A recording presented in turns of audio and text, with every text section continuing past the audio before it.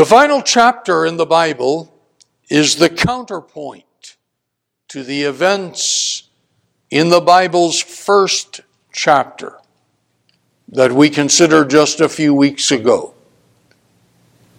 In that first chapter of the Bible, we read of the way in which God's creation began. It was the beginning of time. It was the beginning of history. In spite of all that archaeologists have to say about there being prehistoric times, the first chapter of the Bible tells us that is the beginning of history. It was the beginning of gospel opportunity, especially in the aftermath of the fall. In the last chapter of the Bible, we encounter the last day of the age. A day will come when the creation will undergo a transformation. The transformation will be more than the restoration to the pristine condition in which the universe was when God made it. The transformation will be to a new heaven and a new earth, what I have sometimes called in the past the third world.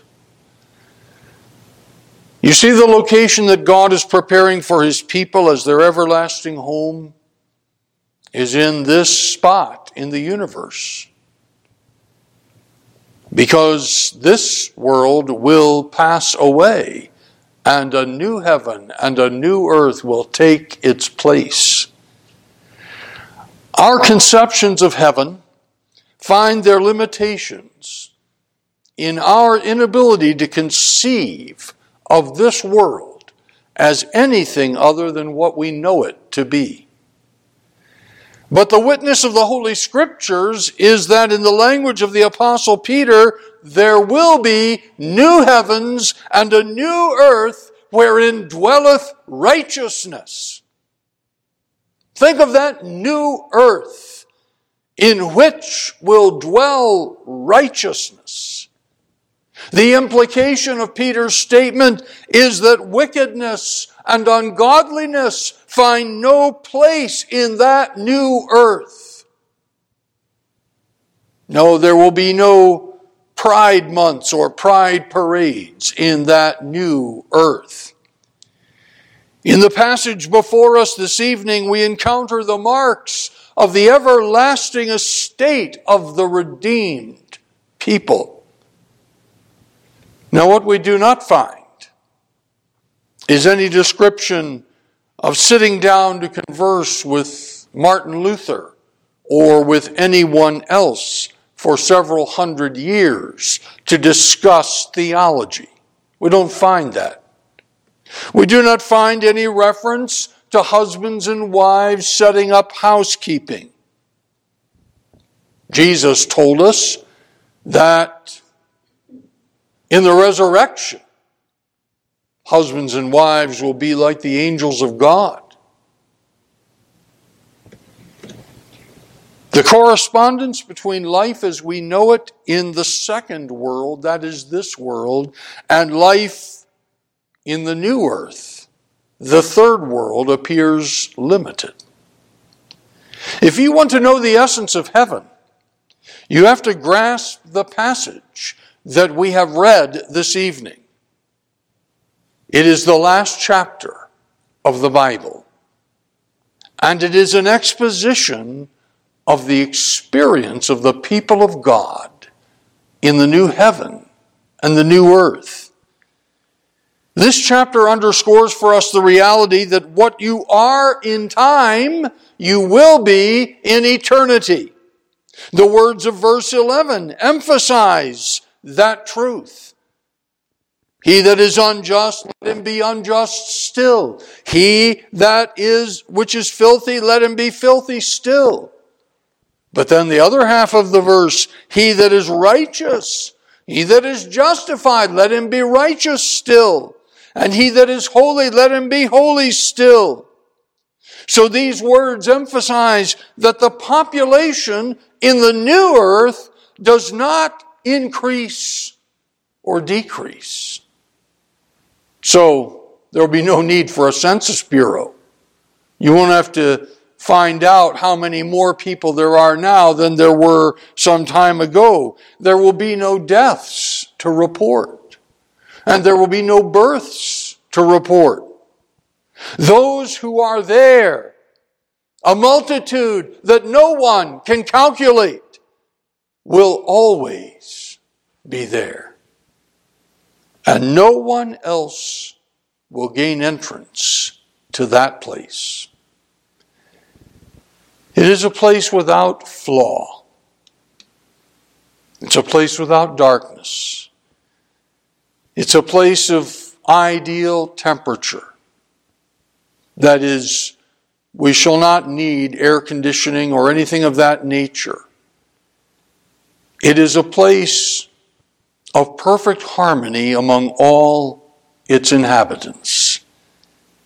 But as wonderful as those characteristics are, as much as they excite our imagination, they are not the things that make heaven the place of absolute bliss and happiness. That which makes the new earth the place of complete blessing is what we read here in this chapter, that the throne of God and of the Lamb shall be in it. That which makes the new earth the place of complete blessing is that the Lord God himself furnishes the light for it. Now, in this world, we tend to focus our attention on what I call the purveyors of perversion, and they are all about us. And it seems that they have the ascendancy. But in heaven, the focus of our attention will be on God. It will be on the glory of God, especially in the face of the Lord Jesus Christ. That face will illuminate the activities of the redeemed, and it will deny entrance to all who refused Christ's redemption. They will have their lot everlastingly with the unbelievers in the place of doomed souls. Genesis 1 presents to us beginnings as we considered it. Revelation 22 presents to us endings. Endings. And I want to speak for a few moments on that theme this evening.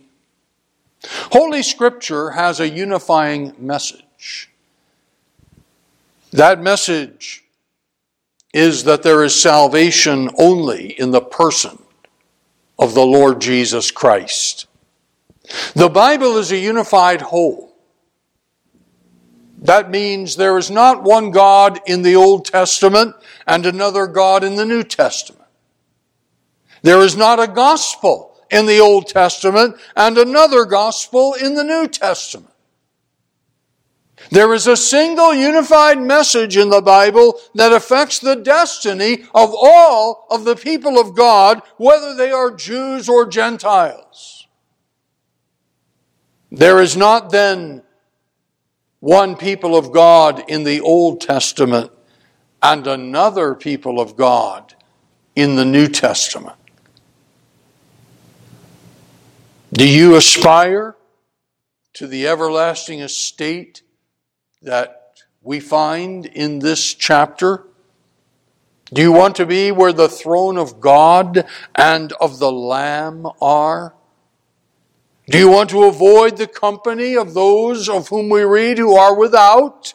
The dogs, the sorcerers, the whoremongers, the murderers, the idolaters, the lovers of lies?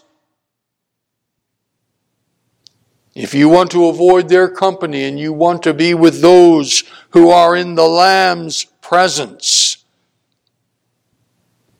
then you will want to be in the new earth There are people who profess to be believers, but who cozy up to the world's perverted popular culture with its sensuality, its dancing, and its debauched music.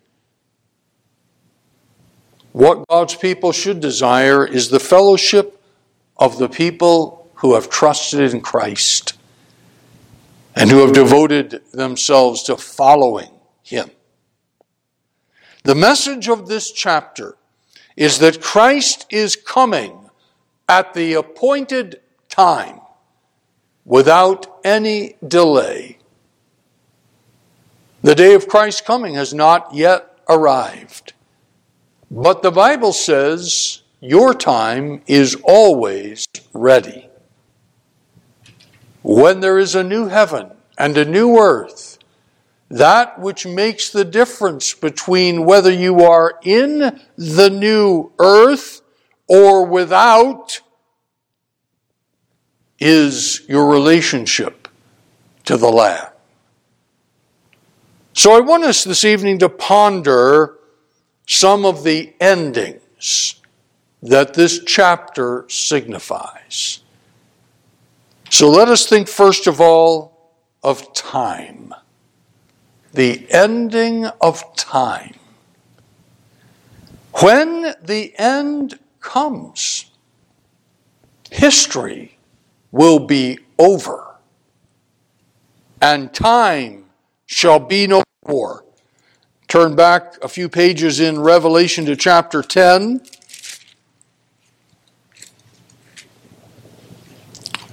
Revelation chapter 10 and verse 5.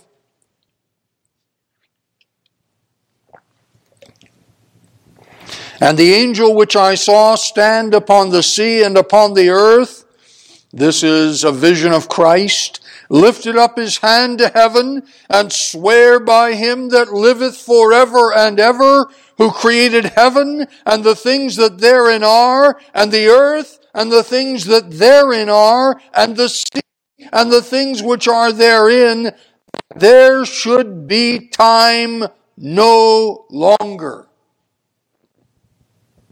Time will end. Think of the implications. Calendars will cease. There will be no need for them. Clockmakers and those who repair clocks, who are called horologists, they'll be out of business. That which conditions every aspect of our daily lives will be gone. Our service to Christ in the new heaven and the new earth will have no end, because time will be no more. Think of it. Worship will have no time limits. We shall not grow weary or sleepy in the activity of worship. The day will have no end, or there shall be no night there. Life will have no end. Everything about our experience in this life is conditioned by the awareness that life will have an end. But language strains to express the truth of the end of time.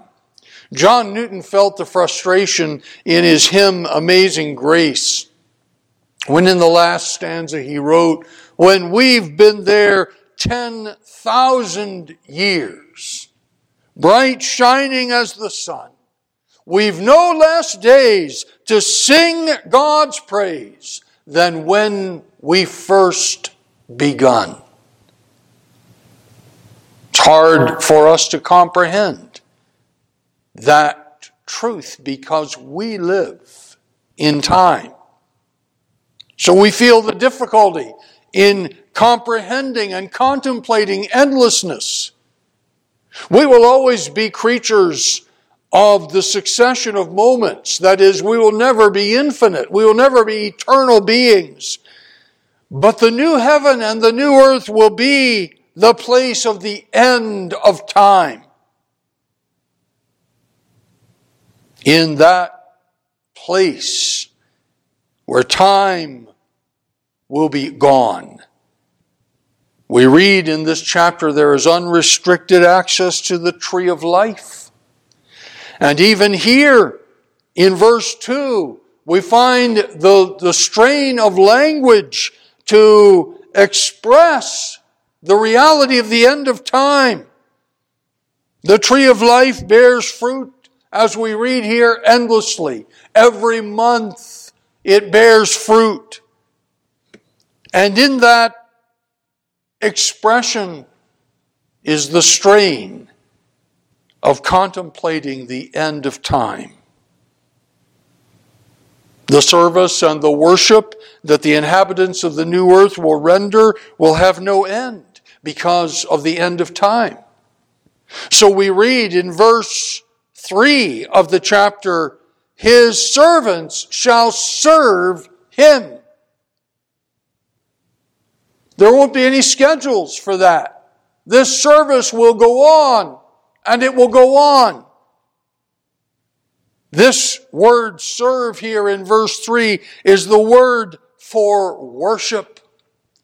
The word we hear in the Latin word latria. And we find another reference to this word in Paul's epistle to the Philippians and chapter 3.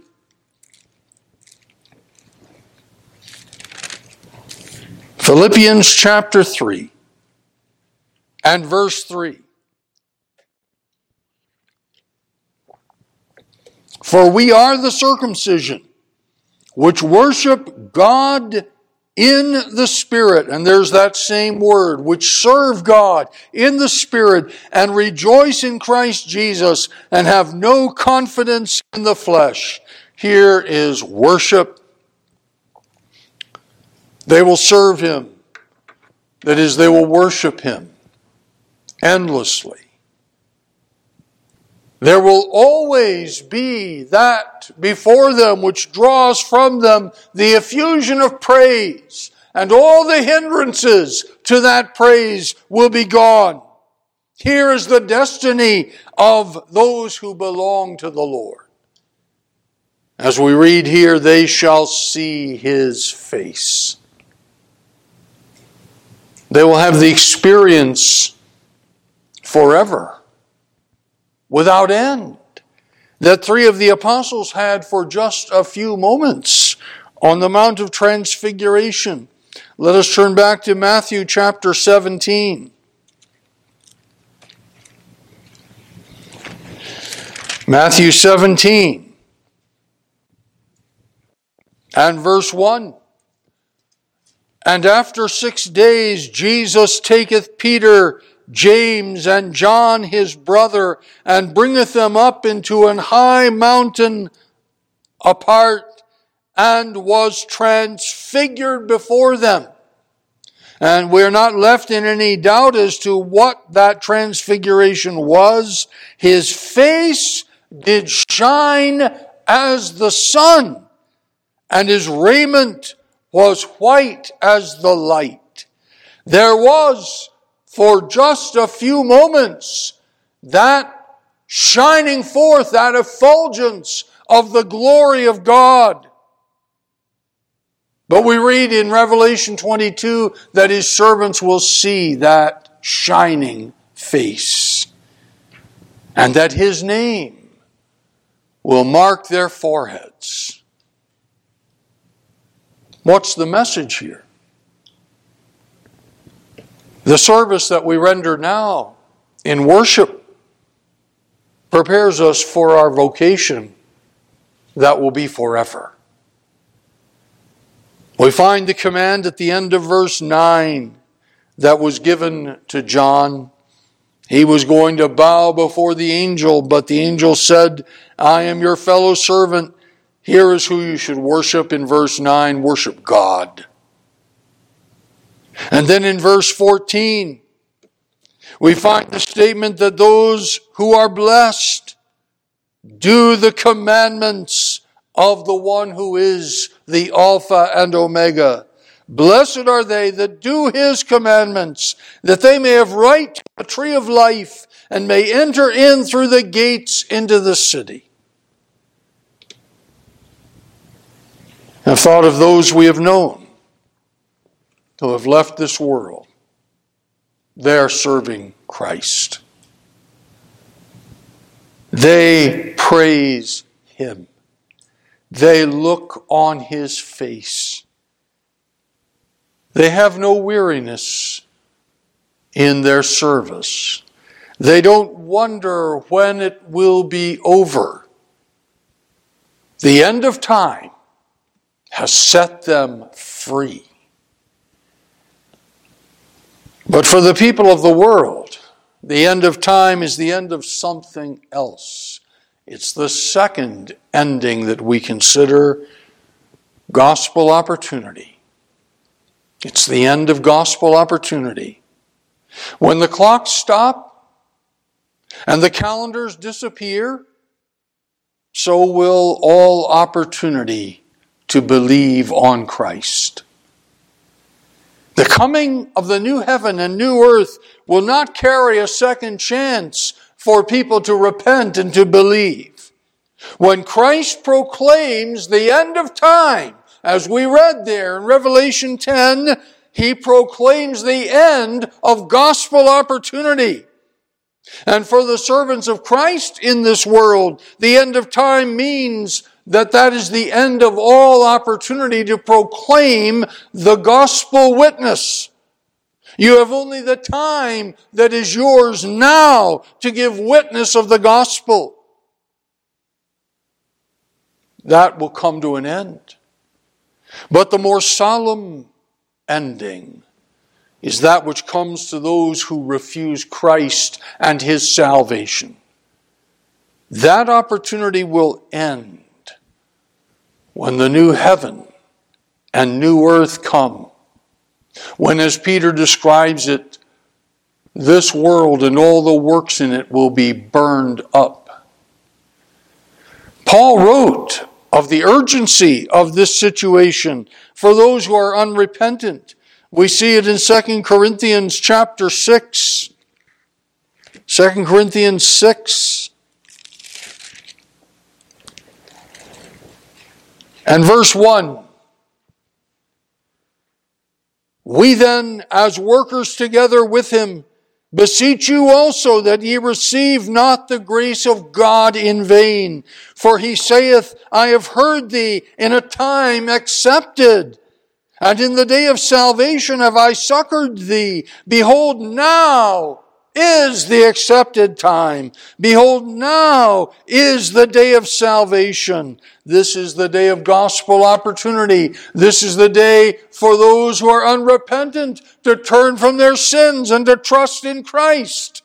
To despise that gospel opportunity now in the day of salvation is to risk losing it forever, because there will be the end of that opportunity. The new heaven and new earth signal the end of the world in which we live. Think of it. All of its corruption, all of its violence, all of its perversion will vanish when Jesus appears in flaming fire to take vengeance on those who know not God and who obey not the gospel.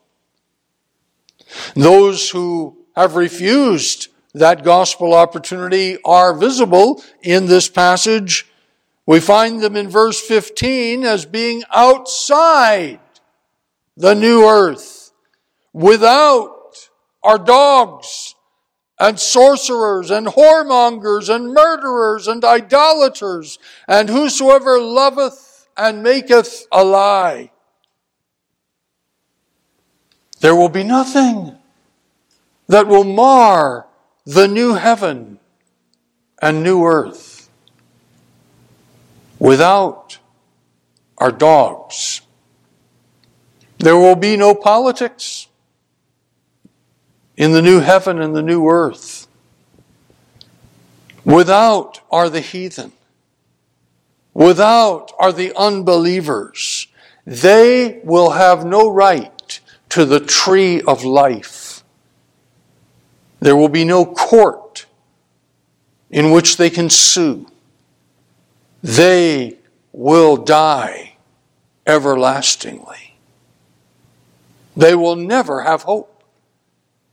They will never escape the despair of hell. Without are dogs. Without are the workers of iniquity. There may be those among them who pretend to have some attachment to the people of God, but they are liars. They are lovers of this evil world, and they seek to drag others down to destruction with them. They are thorns in the sides of the people of God. They love lies, and they make lies continually. Many of these people are in journalism. They love lies, and they make lies continually. But the amazing thing is that the people of the new heaven and the new earth will never be aware of them. The unbelievers will be without. They will be unable to bring their corruption into the midst of the Lord's people. Here is one of the greatest aspects to me of the new earth. And what makes the difference? It is what you believe about Christ. So there is a call now to come to Christ. There is the gospel opportunity now to embrace Christ. But if you will not, then the words of verse 11 will be pronounced against you. It will be wonderful to have deliverance from everything that is wicked. And for the people of God, there is another blessed ending. That's the third thing that we consider in this passage, the trials of God's people. There will be an ending to the trials of God's people. In the previous chapter, chapter 21 and verse 4, we find these words are to the point, and God shall wipe away all tears from their eyes, and there shall be no more death, neither dying, neither shall there be any more pain. Why? For the former things are passed away. No more tears.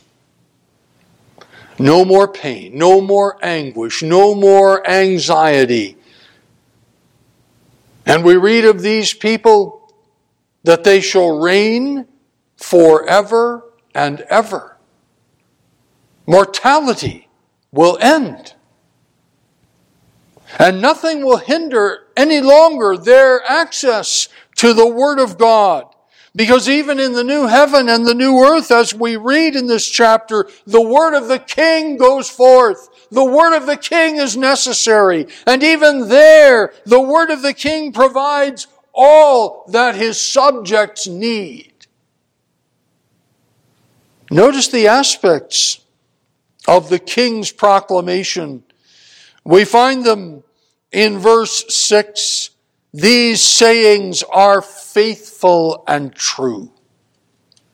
The sayings of the King are faithful and true. That's not just true in the new heaven and the new earth. It is true now. It is true in the Scriptures that we have before us.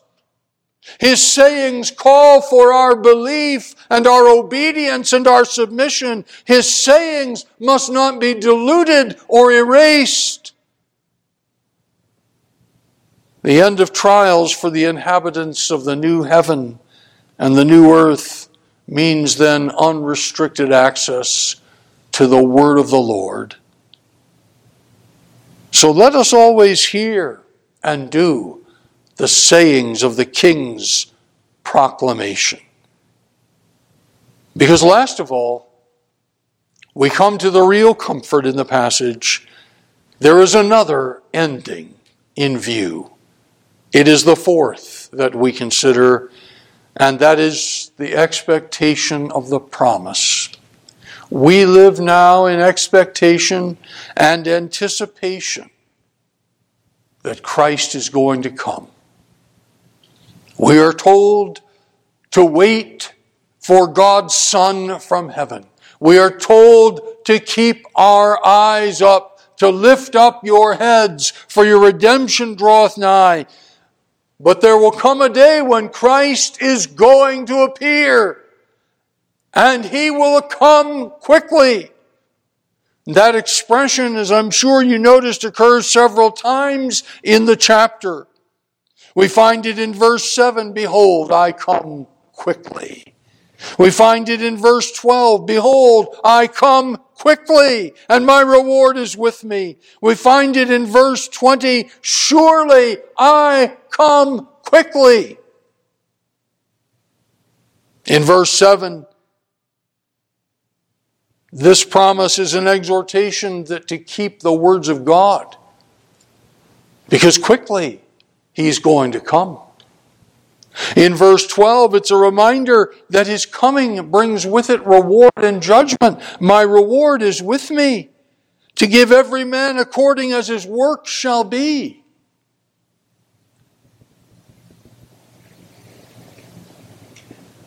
In verse 12, it's a reminder that He comes without delay. Sometimes you hear people talk, and it may be just a way of saying something, but they're saying, if the Lord delays His coming. I can tell you tonight, the Lord is not going to delay His coming. He's not delaying it now. It's not a biblical concept. Because the Lord is going to come, and He said, I come quickly. We have a different way of interpreting what quickly means.